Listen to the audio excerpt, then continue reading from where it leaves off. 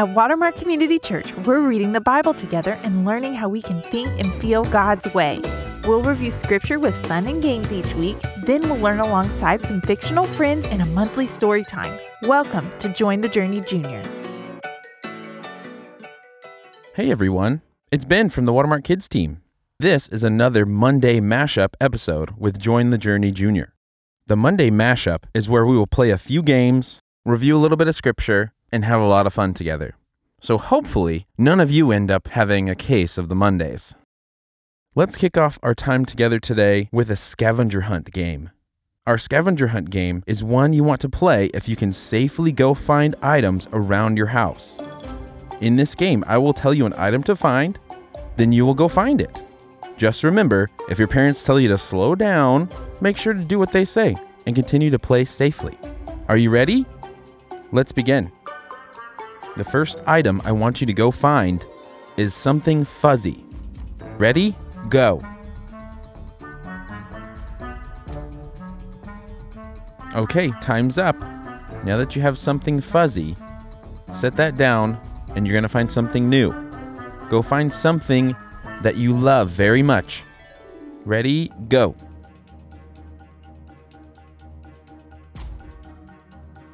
Okay, time's up. Let's find something that you can tie. Ready? Go. Okay, time's up. This time, I want you to go find something that smells really good. Ready? Go.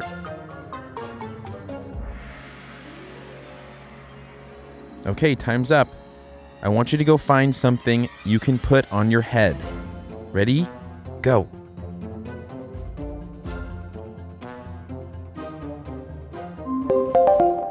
Alrighty, time's up for that game. Let's try something new. How about a segment called This Day in History? During our segment of This Day in History, we will review an event that happened on this same day, just during a different year in the past. On this day, January 22nd, 1943, the fastest temperature change ever recorded occurred in Spearfish, South Dakota. The temperature went from -4 degrees Fahrenheit to 45 degrees Fahrenheit in the span of 2 minutes. This still holds the world record for the fastest temperature change. Isn't that wild? All right, let's move on to our next game. Our next game involves tongue twisters. This game is one where we will practice tongue twisters together. I will say one segment of it, then you'll repeat after me. Then I'll add the next segment, and you'll repeat it, and so on, and so on, and so on, until we get the whole tongue twister completed together. Are you ready? Let's try some tongue twisters. A synonym for cinnamon is a cinnamon synonym. Now let's break it down. A synonym for cinnamon. Your turn. Let's add some more.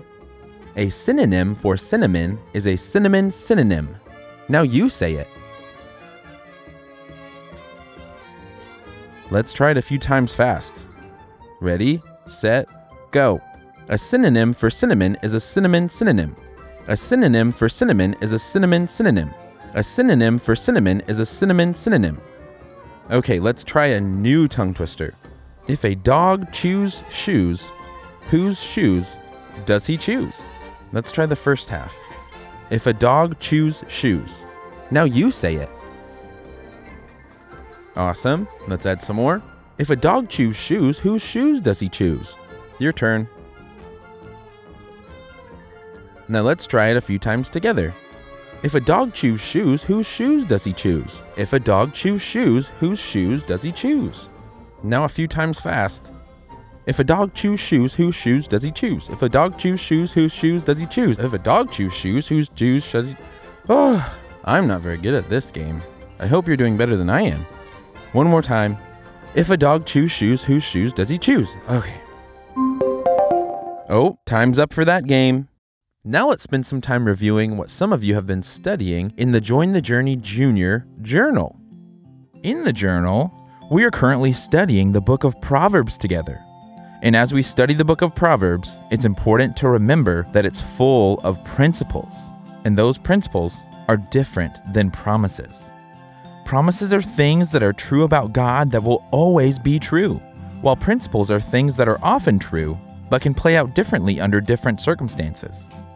Today's key verse is a good example of a principle. Let's review it together. Proverbs 11:25 says, "The generous will prosper. Those who refresh others will themselves be refreshed." Proverbs 11:25. Watermark Kids defines generosity as joyfully sharing what God has given you. So if you are given 2 suckers and you joyfully share one of those suckers with a friend, you won't necessarily be given a bunch more candy as a reward, but you can feel refreshed knowing that you were able to share a gift you were given with a friend that you care about. Today's big idea is generosity encourages others and honors God. So since God is the giver of every good gift, why wouldn't we share what we've been given with others and celebrate God making it all possible? Now, do you know the biggest and best gift God gave? His son Jesus. He lived a perfect life, died the death we deserve, then raised from the dead for all of us to have the opportunity to put our trust in Him. If you have more questions about that, talk to your parents about it and maybe review Romans 6:23 together. That sound means we are out of time for today, but make sure you join us next week for our monthly story time with Join the Journey Junior. Have a great week!